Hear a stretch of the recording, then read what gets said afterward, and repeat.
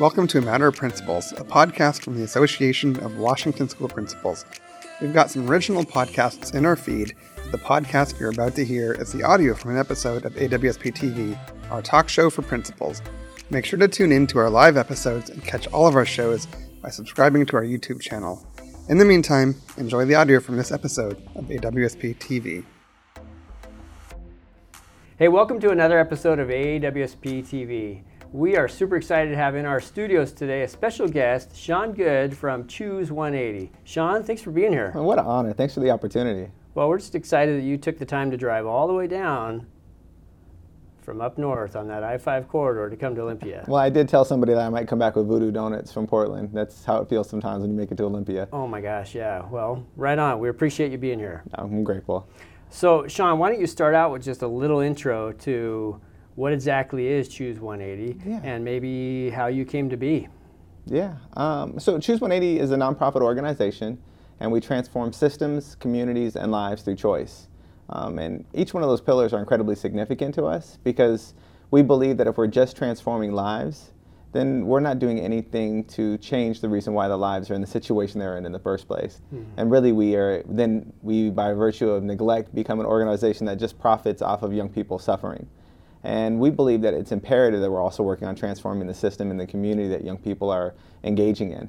And we do that in really cool strategic relationships with superintendents, principals, prosecutors, public defenders, and court officials that allow us to engage young people at really critical moments, work with them, help them commit to a new direction for their lives, and give them the support necessary to honor that commitment to change. We really operate in large part like an emergency room, where we triage young people in these really critical moments, help them get well enough, and then connect them with primary care and specialty providers throughout the community to help them manage that commitment they've made to themselves. Right on. Well, we believe so much in what you're doing. Thank you. That my dream would be Choose 180 was in every school. My dream too. My wife, in fact, I say this and she rolls her eyes when I say it, but I believe in a future where every young person has the opportunity to choose 180. And then she says, do you know how much work that's going to be? And I'm like, yeah, but so worth it and so necessary. Yeah, and it's great to think about what's possible in the system versus what's impossible. Right. Yeah, we have words that we don't use around the office. One of them is problem. Right. Everything's a possibility or an opportunity. We don't do problems at all at Choose 180. Right on. So when did that light bulb moment happen for you? I mean, when did you go, wow, this is my direction? Man, I've had so many pivot moments in life that I can think of. I mean, to consider, I grew up in a really complicated household where my father was a Vietnam War vet, returned with a drug addiction, and then developed schizophrenia. And because he was a black man in that era, he didn't necessarily get the mental health treatment or the medical treatment necessary for him to be healthy and whole. And he ended up unemployed and engaging in illegal activities as a result. And he met my mother, who was abused at home, ran away. In the midst of her abuse, developed multiple personality disorders, what it was called then. Now it's dissociative identity disorder. And the two of them found each other and decided to have a child. And being the only child between the two of them, but the sibling of three others who my brother served juvenile life for an offense he committed when he was a 14-year-old in Tacoma, meaning he was in the justice system from 14 to 21. I had a sister who grew in and up out of really compromising places because of my father's addiction, and another sister who was a teen runaway and never returned home, and ended up staying with friends and family friends because she just couldn't stand living in the house. And then there's me. And my story is in large part a story of people seeing me when I couldn't see myself, believing in me when I didn't believe anything else was possible, and hoping beyond hope that I'd be able to turn this thing around. Whether that was my mother, who was the burden of so much of my anger and rage as a child, and still prayed and looked at me as a possibility and not a problem. Or my brother, when he was released from serving his sentence, who came to the house and saw that I was beginning to engage in the same risky behavior that he was engaging in, and saw me as a possibility and not a problem. Or the high school counselor it was the middle school counselor who said, like you should be in the IB program at the high school level, who saw me as a possibility and not a problem.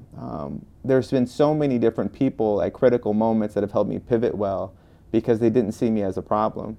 And I had all of the ACEs types of things that you could look at that would make me a problem in your classroom. And yet people still saw me through the lens of hope and possibility. And that's what we get to do as an organization, to see young people in that way. Yeah, and studying your company, it looks like you went from a one-person shop to an operating budget of over $1 million now to do this work.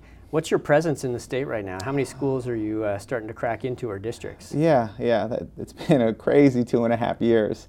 Let me first say this, is that the organization began in 2011, and it began because Dan Satterberg, the King County prosecuting attorney, reached out to a community member named Doug Wheeler, and really it was focused on young people who were engaging with the justice system. Mm-hmm. And together they collaborated to create at that time what was called the 180 program.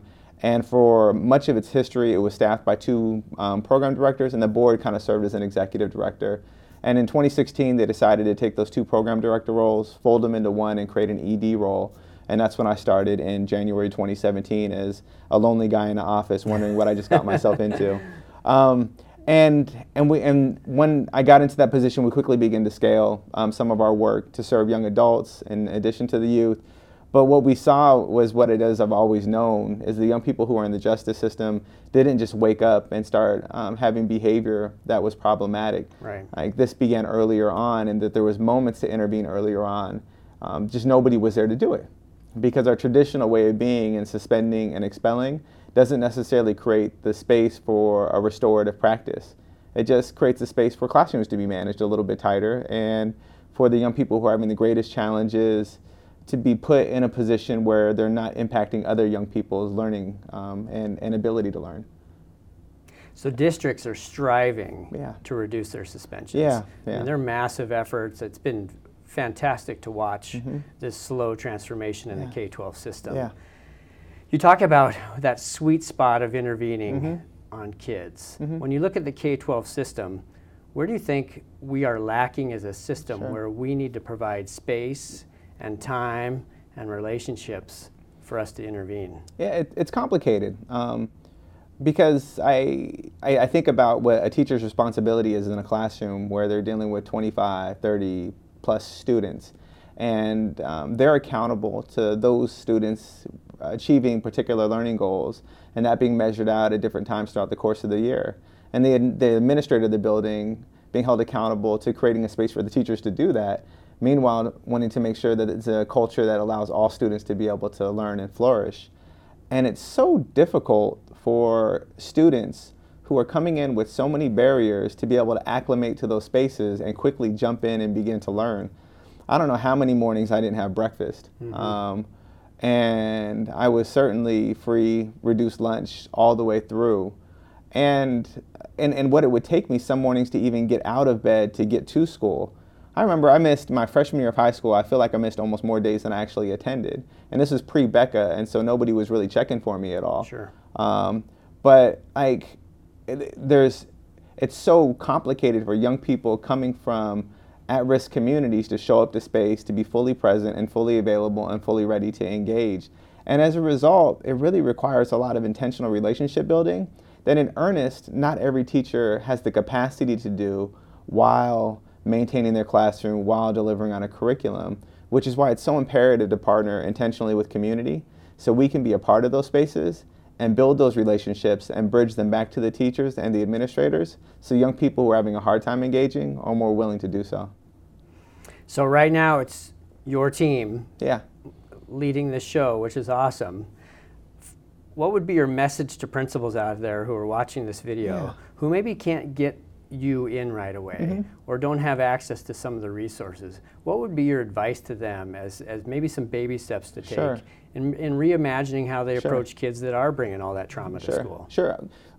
First of all, I'll say is when people ask me about criminal justice issue stuff, I regularly tell them that behavior only becomes criminal when law enforcement gets involved. And otherwise it's just behavior.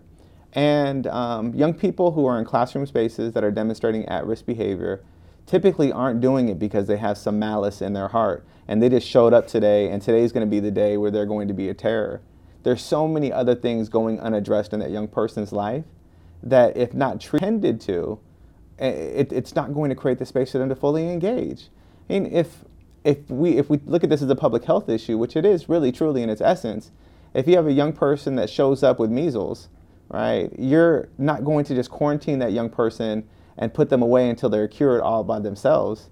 You may quarantine them, but you're going to do it in a way where they're getting the support needed to be healthy and whole. Our practice historically has been quarantine and leave alone, and hopefully they get better. So I'd encourage districts in caring deeply for young people who are challenged and struggling and having behavioral issues is to see each one as one and not criminalize it or turn it into a disciplinary issue, but turn it into an opportunity to find out what else is going on in that young person's life and how else the community can support that young person in being whole. And as the community rallies around that young person, then they can participate in the school environment knowing that they're not alone. Well, when you were describing the character traits of adults leaning into kids' lives like that, I can't help but think of the principals that we have serving in our state. These are principals who do that on a daily basis for kids. And oftentimes they're pigeonholed into tough spots of needing to support the adults who aren't having a great day, or it's a combination of the kids and the adults not having a great day. The principals are thrown right into the middle of that. They may not be able to have you come in. I mean, we got to figure out a way to clone you, for starters, but that's maybe another episode. You're a really great science teacher for that. Okay, so until we can clone you and get your army of Choose 180 folks all over the state, what are some basic steps that you could give, or advice you can give to the principal that's watching this right now that's in rural Eastern Washington that says, I don't have community resources, I don't have this people nearby me to help me do this. What would be some guideposts or things that you can give them to hang on to maybe change the philosophy or the approach in the building? Well, first I'd say it starts with a conversation. One of my dear friends, Tim, who's the principal at Tye High School and the Highline Public Schools, we were just sitting down having a conversation before we even started our school-based work. It didn't exist, but we were looking at discipline data and asking the question of how many of these particular offenses could have had a different result if somebody was there to partner with them. So I'd ask that the principals in rural places, like where my nephews and nieces go to high school in Colville, or where my mother lives in Chewelah, right, where there is a lack of resources, and yet and still there isn't a lack of community folks who will see young people as possibilities. So how do you leverage folks from outside the institution to be able to bring their gifts and their talents inside to help impact the culture of the building while at the same time lift up young people in vulnerable moments? I believe that just by seeing each young person as a possibility and not leaning into the problems that they're creating opens up a wealth of opportunities for us to consider what's there. There's a book that I often teach with, and the teachers and principals that are watching are going to enjoy this. I use it as a teaching tool. There was an old lady who swallowed a fly. I don't know why she swallowed a fly. I think I'll die. Perhaps she'll die, right? And the story goes from a fly to a spider to a bird to a cat to a dog to a cow, then to a horse, and she's dead, of course, right? And I ask people all over, what's the problem with this story? And what would you say the problem is? It's too long for me to read. Okay, well that's for somebody that's a former administrator, that's a challenge. No, what would you say the problem is? It's just repeating the system over and over again. Yeah, there's that. Ultimately, what the problem is nobody dies from swallowing flies. So when you start out with a narrative that suggests the ultimate end is something dire, then we end up throwing and wasting resources on solutions that don't actually match what's actually being experienced. What if we changed the narrative from the beginning and said there was an old lady who swallowed a fly, she has more protein? We're done. Short book. Short book, right? But it's a possibility instead of a problem. There was a young person who was having discipline issues at school. Perhaps he needed breakfast. There was a young person who had a volatile moment in a classroom. Perhaps he needed a hug. There was a young person who missed 7th period every single day. Perhaps she's being trafficked. There's so many other ways to consider what's happening in young people's lives beyond the fact that they're just being disruptive in class. So we're big proponents of tackling the system, because what you're describing to me, Sean, really is a decade-old system. And oftentimes it's referred to as the school-to-prison pipeline, sure. that system. Mm-hmm. We'd love to change the system. Mm-hmm. You see it. You're out there in schools all over the place. Mm-hmm. What would be recommendations? I mean, if you could build a K-12 system through your lens, sure. what would it look like? Yeah. So when that student does act up, we give them protein. Yeah. We give them a hug. What would that system look like? Well, first I'd say that I don't believe that we have system problems. I think we have people opportunities. It's our conviction that systems are amoral, and it's the variables within the system that carry the moral value, which means that every teacher, every administrator, every superintendent has the opportunity to transform the way the thing operates if they change who they are as a person within the equation. That means there's a ton of power that's all across our state that could immediately change the outcomes. The opportunity lives in the culture that the folks that are variables are operating within. And sometimes that culture prohibits people from getting outside of the normal routine, which is why injecting organizations like ours into the equation not only helps the young people, but it also helps change the culture of the building, the space, the school district, so that way we begin to give young people hugs and protein and therapeutic practices instead of suspensions and expulsions.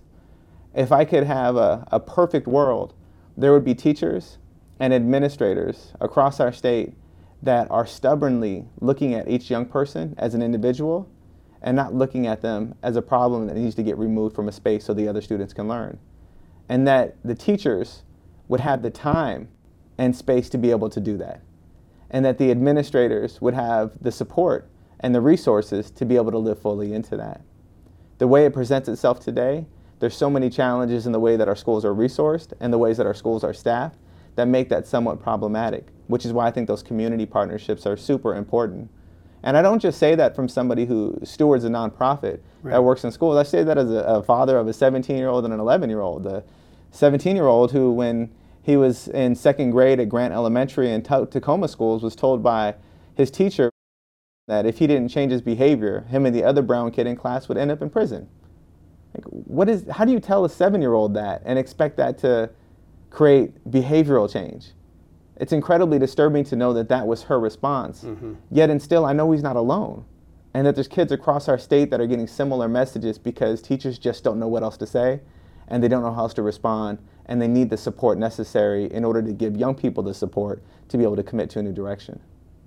So have you seen examples out there where schools have addressed that time piece? I think that when we get smaller classroom sizes, it's helpful.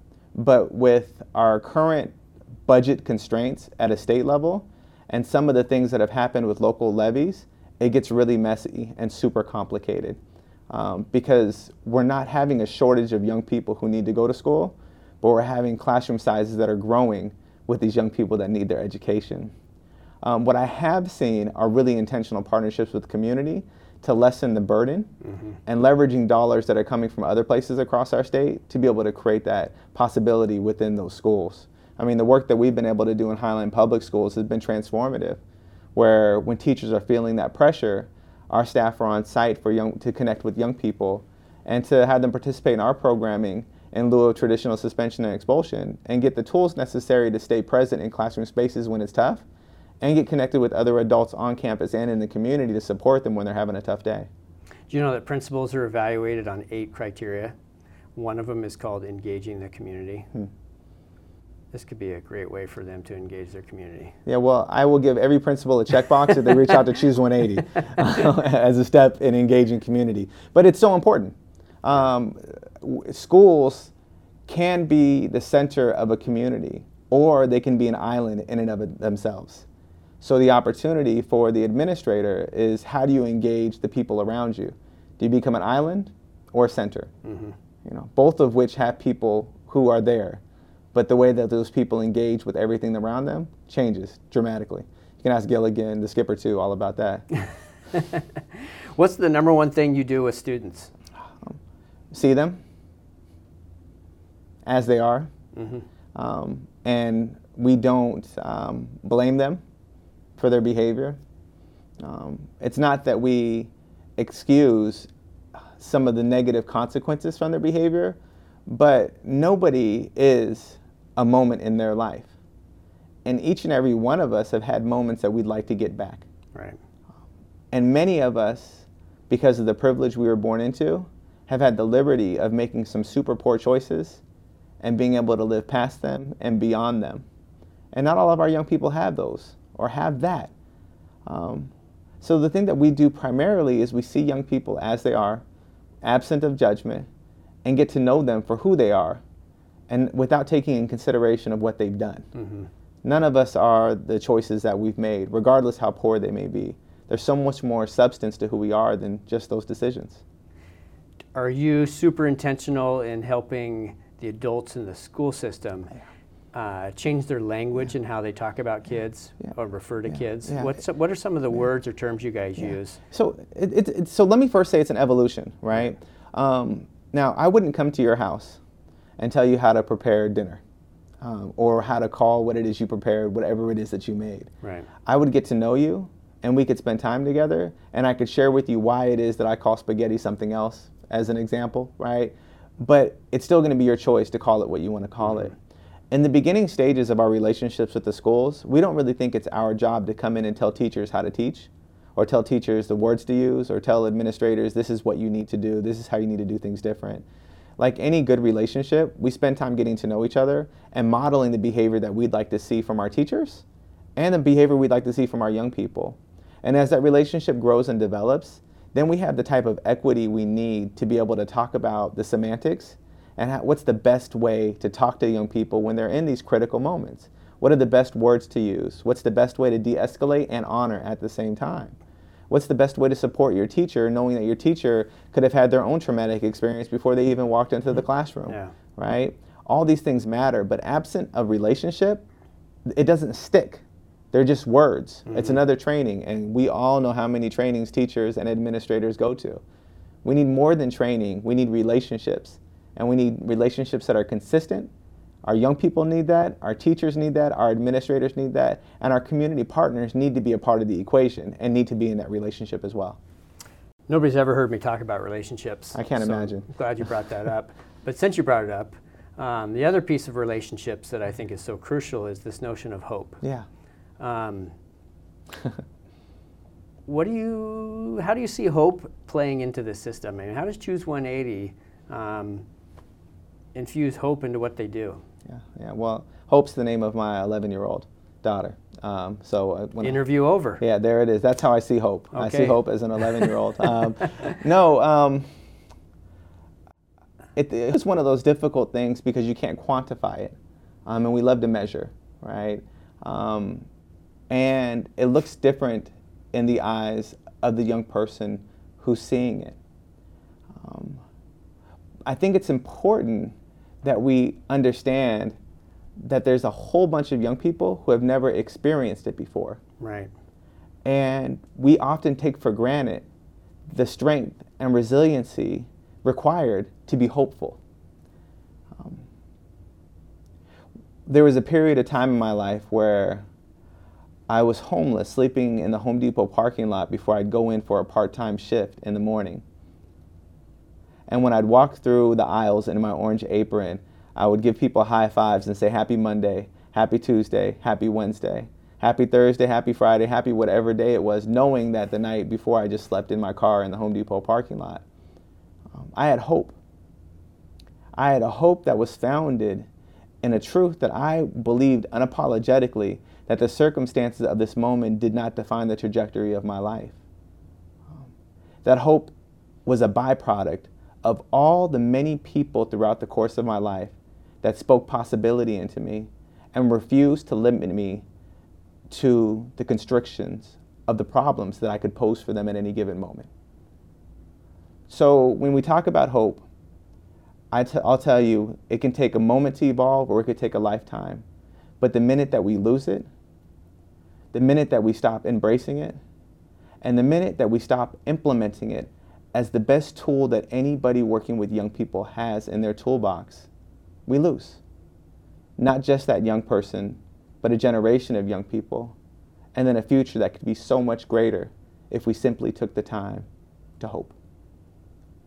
So I dream that one day hope will be part of the school report card. Yeah. And that schools are measured by culture and hope. So I do believe it's something we can quantify and qualify if we are using the right indicators. Because if we have kids coming to school or waking up in the morning knowing that they're going to come have a relationship, authentic, true, unconditional love relationship with adults, we can change the system. Yeah. Yeah. And then I think anything's possible. And what's most powerful about what you said is that the adults could be different, and that could change the system. That doesn't require legislation. That doesn't require an excess amount of funding. It just requires the adults to show up different, and then everything is different. Yeah, everything's possible. Yeah, yeah. Right on. So, if you could have like a 30-second or minute-long elevator speech to kick off a district-wide welcome back to the district. You got every adult that's in the system, from bus drivers to front office to teachers, administrators, and you're the keynote speaker. And you're kicking off their year. What's your message to them? Yeah. My message is that each and every one of you matter. That each and every one of you are significant. Whether you're the person in the cafeteria line that's putting the tater tots on the lunch tray, whether you're the bus driver that woke up early to get to the bus station, to be able to get in that yellow bus, to get throughout the neighborhood, whether you're the teacher that greets them, whether you're the para that's in the classroom that's supporting, whether you're the translator that's helping the family understand what it takes to be able to be a part of the school day, whether you're the principal, the vice principal, whether you're the wealth of other specialists that live and thrive and support a school community, everything you do matters. From the smallest thing to the biggest thing. It doesn't matter the size or the conviction of what you think is behind that moment, that movement. Everything matters. And you are the most important person within the educational system. Each and every one of you carry absolute equal value. And if you are in a space where you can show up as your whole self each and every day, then who you are is good enough to change the trajectory of every young person that walks through your door. So the choice is truly yours. Will you bring your whole self to that space? Your vulnerability, your personhood, your convictions, your love, your passion? Will you bring everything that's a part of your being to the classroom, to the office, to the bus, to the cafeteria line? And in doing so, allow us to have an educational system that's transformed, changed, and creates the type of results and impact that we need? Or will you leave part of yourself at home, and in doing so, not allow our young people to fully experience your brilliance? The choice is yours, but with your whole self, we can change the whole thing. I kind of feel like I want to stand behind you and go, yeah, that was awesome. Thank you. What a great message. 295 districts. Imagine if they heard that message. Well, imagine if 295 districts had a movement through their system of changing the adult culture. Yeah, we can do it. We can. Yeah, it's absolutely possible. It just requires a commitment to consider what's possible. Well, we're hoping a lot of people watch this video, learn a little bit more about you and your company, but more importantly, your mission in our system. Yeah. I've got one more question for you. I got one more answer. Okay. So nobody comes into our studio without getting this question. Okay. We're big believers on the important role principals play in the system. They're the number 2 influence on student achievement, but I think they're the number 2 influence on the kids who need us the most, because that's where a lot of kids get sent to, is the principal. I can't stand the connotation when I ask people, hey, who was your favorite principal? And they say, oh, I don't know any principals because I was a good kid. Yeah. No, I think everybody should know their principal. Yeah. So can you think of whether it's your own experience through the system or watching your kids go through the system, do you have a favorite principal? Who was that person and why? Well, my first answer to this is any principal that brings us into their school and allows Choose 180 to be a part of your community, you're my favorite principal. But second to that, Jenny Cooper in Tacoma Public Schools was Samuel's principal at Grant Elementary. And she was an absolute gift. She saw Samuel and believed in Samuel, and even through some difficult behavioral times, was there to support Samuel and be a champion of Samuel.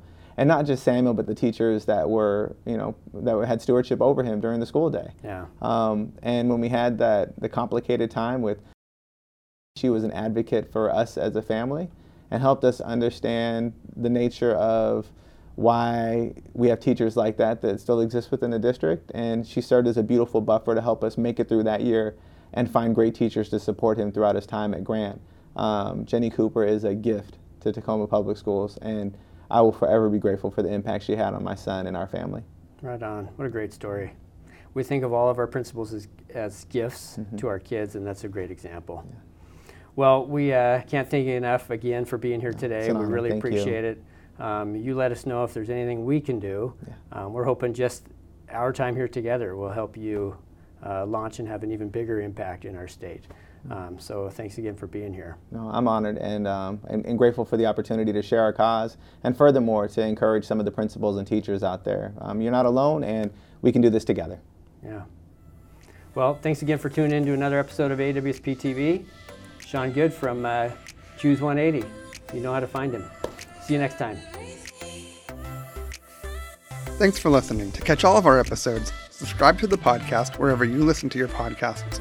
Subscribe to our YouTube channel so you can watch AWSP TV and our other great video content. If you have ideas for guests or topics you'd like to hear about, shoot me an email at david@awsp.org. We'll do our best to make it happen. On behalf of all of us at AWSP, we hope you tune in again. Keep up the great work for kids, and we'll see you next time.